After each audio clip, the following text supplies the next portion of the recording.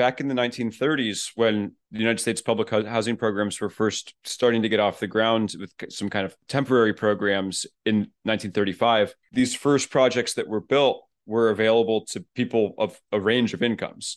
Anybody could move into these new public housing projects. And so you had middle class people moving in because they're like, oh, this is like a nice new building with like a low rent. That's awesome. I'll move in there. And you had lower income people moving in because they're like, it's a nice new building with low rent. Great, I'll move in. And then you had landlords in the 1930s saying, oh, whoa, whoa, whoa, no, I don't want you competing with me.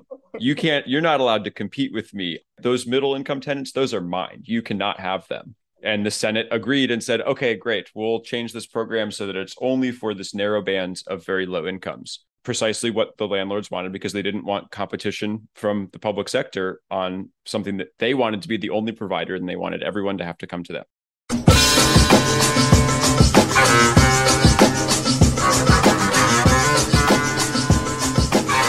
Hello, listeners. Welcome to Infill, the Yes in My Backyard podcast. I'm here today with Paul Williams, the founder and executive director of the Center for Public Enterprise. Hello, Paul.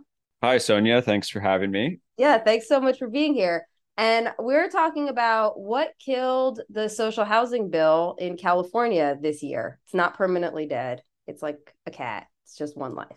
Social housing is dead. Long live social housing. Exactly. So the Center for Public Enterprise is a think tank that looks at public goods and public enterprise. So obviously, Paul's involved with one of the most exciting public goods from the past and from the future, social housing. So first of all, why social housing? Don't we already know that the government can't run housing? Like, isn't it a failure? That is a common refrain in essentially the United States only.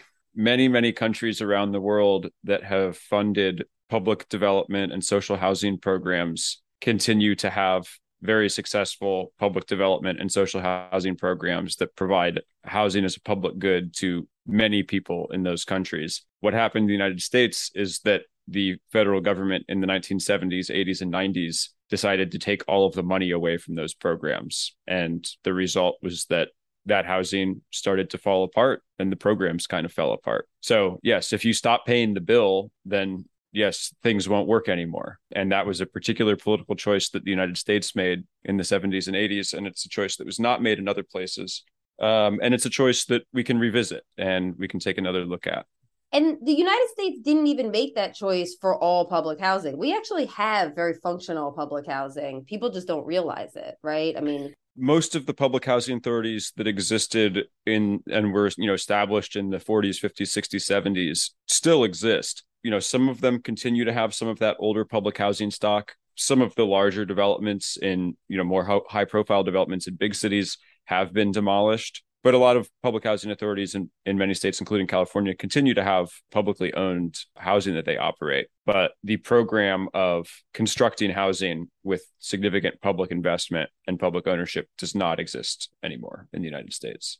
The main example I was thinking of is the Presidio in San Francisco, which a lot of people don't realize is public housing. What is different about it is that it's market rate. And not only does it pay for itself, it funds the upkeep of the park, along with there's office there, there's museums. That's beautiful, successful, but it is public housing in the sense that it's owned by the federal government.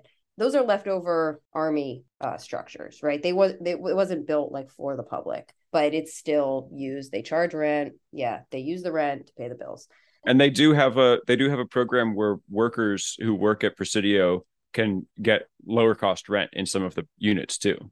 The other example is student housing, right? Yeah. I mean, the UC system is part of the government, and student housing, they're building that all the time. Students pay for it. Again, it's not at all cheap, but it does exist. Right. So I think one of the things is that we have to think a little broader about what public housing even means. There's also the classic kind, right? Like I live in Oakland, the Acorn housing projects, they still exist. There's high-rise, public housing right near my house. In Philadelphia, right near my parents' house, there's high-rise public housing. Same thing. It's perfectly normal, fine apartment housing. It's operating. So not a failure. Why do YIMBYs care about it? I think there's a couple of really important reasons why YIMBYs are increasingly interested in social housing and public development programs, over the past, few years. One of them is obviously because if you're doing public development, public construction of housing, you are increasing the housing supply, and like that is priority number one for YIMBYs. But I think a couple of other kind of unique things about publicly owned, publicly developed housing that are great are, one, when we have kind of economic recessions, private developers are not interested in building because, one, they have a harder time getting credit to construct projects because there's too much risk in the market. Public developers, on the other hand, don't have those same concerns. They can continue to build. And in fact, in many European countries where there are strong social housing programs, that public investment for housing construction continues to happen in economic downturn periods. And that's, one of the biggest problems with the great financial crisis in terms of housing supply was that in, 2008, housing construction and construction jobs just like plummeted off a cliff. And it basically took a decade to get those numbers back up to like where they were 15 years ago. The numbers of workers. Both numbers of permits and numbers of workers, which kind of go together. And so you don't want to have that situation. You don't want all that lost time of like rebuilding that. You want to have public programs that can keep people employed and keep housing being produced, when the market has a failure. And then another great piece about it is that public developers, like with the example of Presidio, publicly owned housing could collect market rents and use it to fund another program. Or in other cases, a public developer could have a cross subsidy program where some of the units are market and some of the units, you're able to subsidize units without the need for a bunch of cash. And you can add money in if you want to subsidize even more, but because you're a nonprofit entity, right? You're the public, you can do that. Yeah, and I really want to underscore, I mean, the 2008 recession, every recession is hard on the construction industry, obviously, but the 2008 recession was like incredibly crushing. And I mean, the construction industry, if you talk to anybody that's in it, it has absolutely not recovered at all. It was such a purge, because people who were, maybe near retirement, but would have kept working, retired early, people who would have gone into the field. And it's not just construction, all the way to like architects too, wound up doing something else because they were graduated from school and they were looking at 3, 4, 5 years of it, or who knows. I mean, honestly, for those of us that were in the labor market in any industry at the time, it was a very scary time, and it's hard to know when it was going to end. Yeah, so it just really destroyed the labor pool for this sector in a very long lasting way. So anything that could have mitigated. And the other thing about 2008, which, okay, a little bit of a tangent, but that thankfully, I think for this recession, this COVID-caused recession, the government didn't replicate, quite as badly, was I feel like the federal government made some bad choices as far as how they were injecting money into the economy. They did the right thing. It's a recession. Let's spend money. But their quantitative easing just gave money to banks, and it caused a lot. I mean, it didn't work that well, and it caused a lot of resentment. If there had been more public housing agencies, I mean, at the time, I guess we wouldn't necessarily build housing, but any kind of public agency, like maybe they could have kept those afloat. This time around, they seem to have dumped a lot of money into SBA loans. So it was spread out to small business owners, which has its own, equity problems, but is, I think, better than just giving it to banks. Anyway, back to social housing. So social housing creates housing. It's more housing, right? What YIMBY doesn't want more housing. We all want more housing. And private developers can do it. The public can do it. The public can be a developer. It's a good thing. And certainly we trust the government to do things like run hospitals and schools, which I don't know about you, Paul. No offense to landlords. I think running a school or a hospital is many times more complicated than being a landlord. Absolutely. I would agree. As the son of a public school teacher, I 100% agree. It is incredible to me that like a regular person, I mean, 80-90% of, kids go to public school. Any old regular person is like, yeah, sure, I trust the government to educate my kid, which is very delicate and, I don't know, high stakes. Right. But they're like, trust the government to be my landlord? Hell no. Yeah. Obviously, they can be a landlord. I mean, the government is the landlord for the schools, too. So they have experience being landlords. Tell a little bit about this social housing bill that YIMBYs ran with partners. in California, what it was, what it would do, maybe what's different about it, about the housing it would create compared to the public housing authorities of the past? Sure, yeah. So the big picture with Assembly Bill 2053, which was the bill name, was the Social Housing Act. And what it intended to do was create a new agency at the state level in California called the California Housing Authority. And the California Housing Authority would be tasked with building two kind of types of housing. One type would be mixed income rental housing. So with this kind of cross-subsidized approach where you have some units that are market rate and some units that are moderate income and some units that are lower income. And, you have rental buildings that this agency is allowed to build kind of across the state. Another type that it could build is limited equity cooperative housing. So this is similar more to what some of the Southeast Asian public housing authorities have done over the past 3, 4, 5 decades, where there are these publicly developed and publicly owned, residential buildings, but people have kind of 99-year leases or these limited equity cooperative ownership structures that allow them to build a little bit of family wealth while still maintaining, the kind of public quality of the housing. And, there were a number of things in the bill that kind of would push the California Housing Authority in a few specific directions. One, which I think is important, is the California Housing Authority would be directed to look to jurisdictions that are far below their RHNA housing requirements. So if you have some cities that have failed to build any multifamily housing over the past decade or two, the California Housing Authority would be able to come in and say, okay, you're having trouble meeting your RHNA goals. Let me help you out with that, which that creates a little bit of political tension because, many of these cities that have failed to meet their RHNA goals have intentionally failed to meet their RHNA goals, and they don't actually want help meeting them. Those are kind of the big picture things. And, there's also these questions of like, okay, how do you fund and finance a program like this? The idea with this authority is that there's like a level of housing and like affordability that can be done without significant ongoing subsidy. And there are these efforts to bring another bill to maybe be a kind of tandem thing in the future that would attach additional subsidy to this authority, right? So that it could say, look, I have this new authority, I can build this amount of housing, and I'm going to get some additional subsidy from the state of California to do, more projects to meet specific needs in specific places. So, yeah, another way of talking about this, tell us, does this agency cost money? Like, does it cost taxpayers money? What costs money is, you have to have startup costs to pay for staff, right? Obviously. For example, if you look at some of the agencies around the world, like Singapore and Finland and Austria and some of these other places, a lot of the social housing companies that exist really do and can operate on this kind of revenue neutral model, right? Where they're able to collect a mix of income for rents and they're able to build their projects and kind of pay off their debts to build those projects on their own. And they're able to grow to this point where they're able to sustain their own operations, essentially as a housing company, but a publicly owned one serving a social good and providing housing as a public good.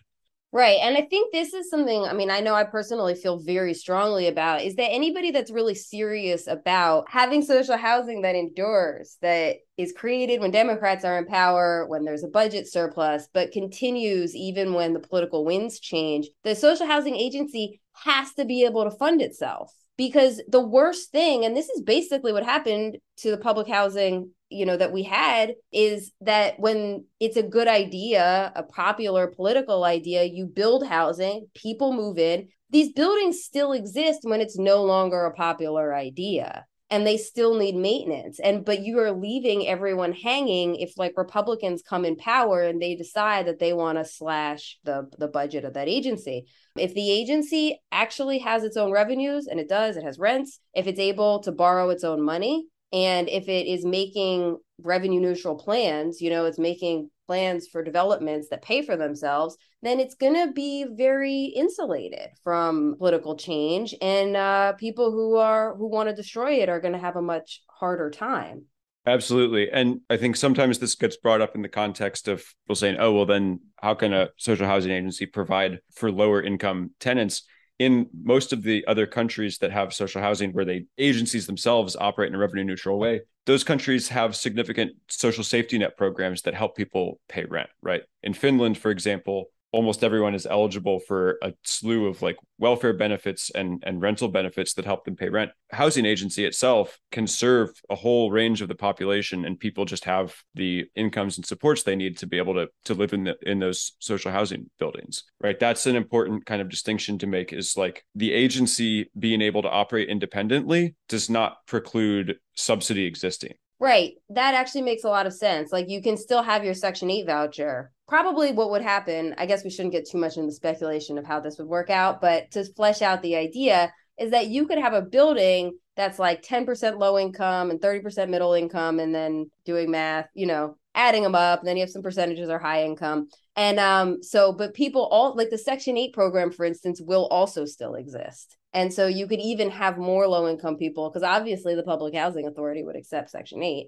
Right. And you can have, if the state has a program, you have your federal Section 8, and if the state has a program where it wants to help people pay rent, it can attach those dollars to one of these buildings that gets built. That doesn't preclude the agency from being able to build its own buildings and do its whole thing independently. If you have dollars from federal programs, state programs, of course you can give them to people and give them to buildings. These kind of political fights about, how do you meet these subsidy needs? I think they become easier when you have public agencies that are there to like build these public goods. Like we want to get these programs, these agencies established. Another reason to have middle and high income people in public housing is actually the same reason that it's important for Social Security, for high income people to get Social Security and high income people to get Medicare, is that you want everyone to be invested in it. There's quite a bit of tension between the idea that on the one hand, we would want to replace or mostly replace the private market for providing housing with a public alternative. But then on the other hand, when we actually talk about building social housing, somehow the idea that middle income people would live in it is bad. But like if literally 60-70% of people are living in social housing, I really hope that's not because 60 or 70% of people are, living in poverty. It's because it's a normal middle class, like exciting, nice option. And that people are like, oh yeah, like, did you see these apartments, the library built? Like we're living in library commons. Right. So back in the 1930s, when the United States public housing programs were first starting to get off the ground with some kind of temporary programs in 1935, these first projects that were built were available to people of a range of incomes. Anybody could move into these new public housing projects. And so you had middle-class people moving in because they're like, oh, this is like a nice new building with like a low rent. That's awesome. I'll move in there. And you had lower income people moving in because they're like, it's a nice new building with low rent. Great, I'll move in. And then you had landlords in the 1930s saying, oh, whoa, no, I don't want you competing with me. You're not allowed to compete with me. Those middle income tenants, those are mine. You cannot have them. And the Senate agreed and said, okay, great. We'll change this program so that it's only for this narrow band of very low incomes. Precisely what the landlords wanted, because they didn't want competition from the public sector on something that they wanted to be the only provider, and they wanted everyone to have to come to them. Wow. Involvement with only low income housing is a result of landlord lobbying. Yes. Okay. And I think that that's something, we have to, we should grapple with. And I mean, part of what Center for Public Enterprise as an organization is thinking about and talking about is how do we make public options and public goods for all of these different things in the economy? The private market is collecting economic rents in all of these sectors where it's not good for people, right? And we want to drive those down by providing public goods at a lower cost. And I think housing in particular is a really important one. Wow. Okay, so now everybody's very excited. So let's get to the actual housing bill. In true Noir style, we'll start at the end with a death. This year's version did die in the Senate Governance Committee. And I just want to emphasize it had gone all the way through the state assembly. Yep. Passed. All the committees liked it. All the members liked it. So if you are in California and you know who your state assembly person is, I don't know, maybe they didn't vote for it, but that body at least said yes. And then it went to the state Senate, and the process is that it has to go through several state Senate committees, and it died in the Senate Governance Committee. Yeah, tell us about how that death. So the Senate Governance Committee is chaired by Senator Caballero. And Senator Caballero, in the committee hearing, essentially said that, oh, you don't know anything about how public agencies work. You're trying to make something too big. How much is this going to cost? Just kind of hemming and hawing about like, oh, this is just such a big new program and we just don't know how we can do it, if we can do it, these kind of things. But there were a number of hints that behind the scenes, there were some other concerns, particularly around, what I mentioned earlier about, the ability of California Housing Authority to look at jurisdictions' RHNA targets and their ability to meet those RHNA targets and to kind of go into those jurisdictions and build additional density on top of what would normally be allowed under local law. Right, so, local control. So it turns out it was a local control issue. In the committee report from the committee staffer, there was a whole section about local control and how some of the things in the legislation that allowed the social housing developer to go into local jurisdictions were problematic for a number of reasons, right? And so like that was in the committee staff report, that they did not like that aspect of it. So it was absolutely there. How much that was the driver, I'll leave it up to folks to decide. I mean, we're all just reading the tea leaves here, but that was certainly the tone of some of the comments that were, in the kind of public comment period as well. Yeah. And so just like the UC system, because the UC is part of the state government, this would have been part of the state government. And so it wouldn't have been subject to local zoning, because local zoning, these are laws made by local governments, and local governments only exist like at the pleasure of the state. The state delegates some of its powers, and one of the powers it delegates is zoning. So when the state owns land, so I guess one of the things implicit here, which we hadn't actually discussed before, is that the housing agency would buy and own land. Yes, absolutely. And so on that land, it would be able to ignore local zoning. So, actually one question, I mean, presumably, like if you had changed sort of the charter for this so that the agency was subject to local zoning, one, would it have passed under those conditions? And two, why not, do that? Why did you decide not to? The way it was written, it was subject to some aspects of local planning processes, but it was also automatically eligible for all of the kind of like density bonuses that are under state law, right? Like there's like a transit density bonus, and then there's an affordability density bonus, right? All of these kind of density bonuses that exist, the social housing authority would be like automatically, allowed to do. So we got our local control guys against it. And also it sounds like just sort of like patronizing like adults. You're not the adults in the room. And to be clear, it was HCD, right? HCD was the agency that they wanted to put it under. That was what they ended up kind of saying. But, they said, oh, you can't make your own agency. You could put it under HCD. But HCD had already said publicly, we don't support this and we're not going to do this. That was like a kill switch that they were trying to bake into it. Yeah, and that's the California Department of Housing and Community Development, which is a huge bureaucracy, and it oversees RHNA. And I personally have not talked to anybody, and I'm not asking Paul to comment either way on this. My guess about why HCD wasn't into it is that there's a lot of it's a big bureaucracy. There's a lot of like little C conservatives there. There are a lot of people there that wake up every day. They know how to do their job. They understand how things work. And this is a big change, and they just don't know how to process it. And I also think that it's just a lot of normal people there. And there's a lot of people that are just like, public housing, that's a failure. Like they don't get it. And I doubt that they took the time to get it. But I don't want to put anybody who's like officially involved with this in position saying yay or nay. This is my guess about what HCD was thinking. And it also maybe would be a little bit of a competing bureaucracy. I don't know. Well, first of all, you should talk about who the sponsor was. He's extremely cool, Alex Lee. And who is for it, right? Who's part of your coalition? And like labor, for instance. I mean, this seems like an obvious yes for them. There have been times when labor and YIMBYs weren't on the same page. Assemblymember Alex Lee was the sponsor, and he represents the Silicon Valley area. And he wanted to build a kind of grand coalition of people supporting this bill. And there's a great coalition this year. And I think that he is probably hopeful and excited about making that coalition even bigger next year when this bill comes back to include even more people from labor and even more people from the tenant movement. But the coalition this year was East Bay for Everyone was kind of one of the leading organizations that was like really supporting this bill. And then a lot of the Bay Area YIMBY organizations and California YIMBY and some DSA chapters, the Silicon Valley DSA, supported the bill. And I think that coalition is only going to get bigger as more people kind of learn what a public developer in California would really mean. Labor in particular, I think, is going to, I think there's already been some interest, particularly from like the carpenters who are like, oh, wait, like this is like those construction jobs that all like plummeted in 2008. You're telling me that like we could just keep building multifamily housing through economic cycles? Fantastic.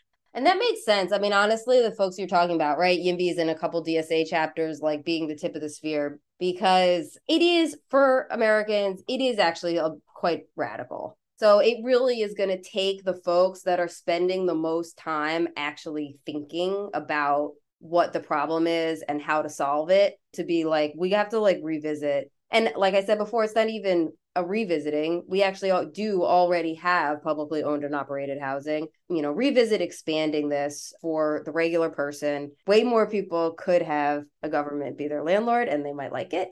Thank you so much, Paul. Is there anything else? Actually, we have like 1.5 more minutes. The only thing I would say is keep an eye out for the bill next year and make sure that you find out who your assembly member and senator are and let them know that it's something that you want to see passed, and get involved with local groups that are working on supporting it, because it really is just these local organizations and like a couple of assembly members and senators who are like really pushing for this, and it needs all the help that it can get to get over the finish line and get these 1 million social homes for California. Let's do it.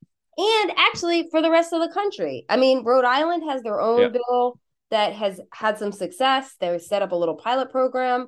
Paul's info will be in the notes. And so if you're outside of California, get in touch with Paul also, because he'll be able to put you in touch with whoever your local. Yeah, there's efforts in a bunch of different cities and states across the country right now, all in various stages of, some have legislation, some are just kind of nascent, but this idea is really snowballing the past year or two. All right. Well, thank you again so much for spending some time on this Monday afternoon. And thanks to listeners, and we'll talk soon.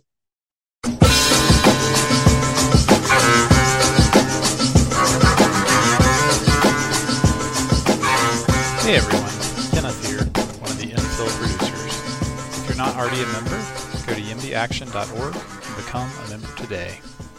YIMBY Action is advocating for the policy solutions we need for abundant, affordable housing and inclusive, sustainable communities across the country. If you believe this work is important and valuable, I really want to urge you to become a supporting member. You can do that, as I said, by going to yimbyaction.org/join. Thanks so much.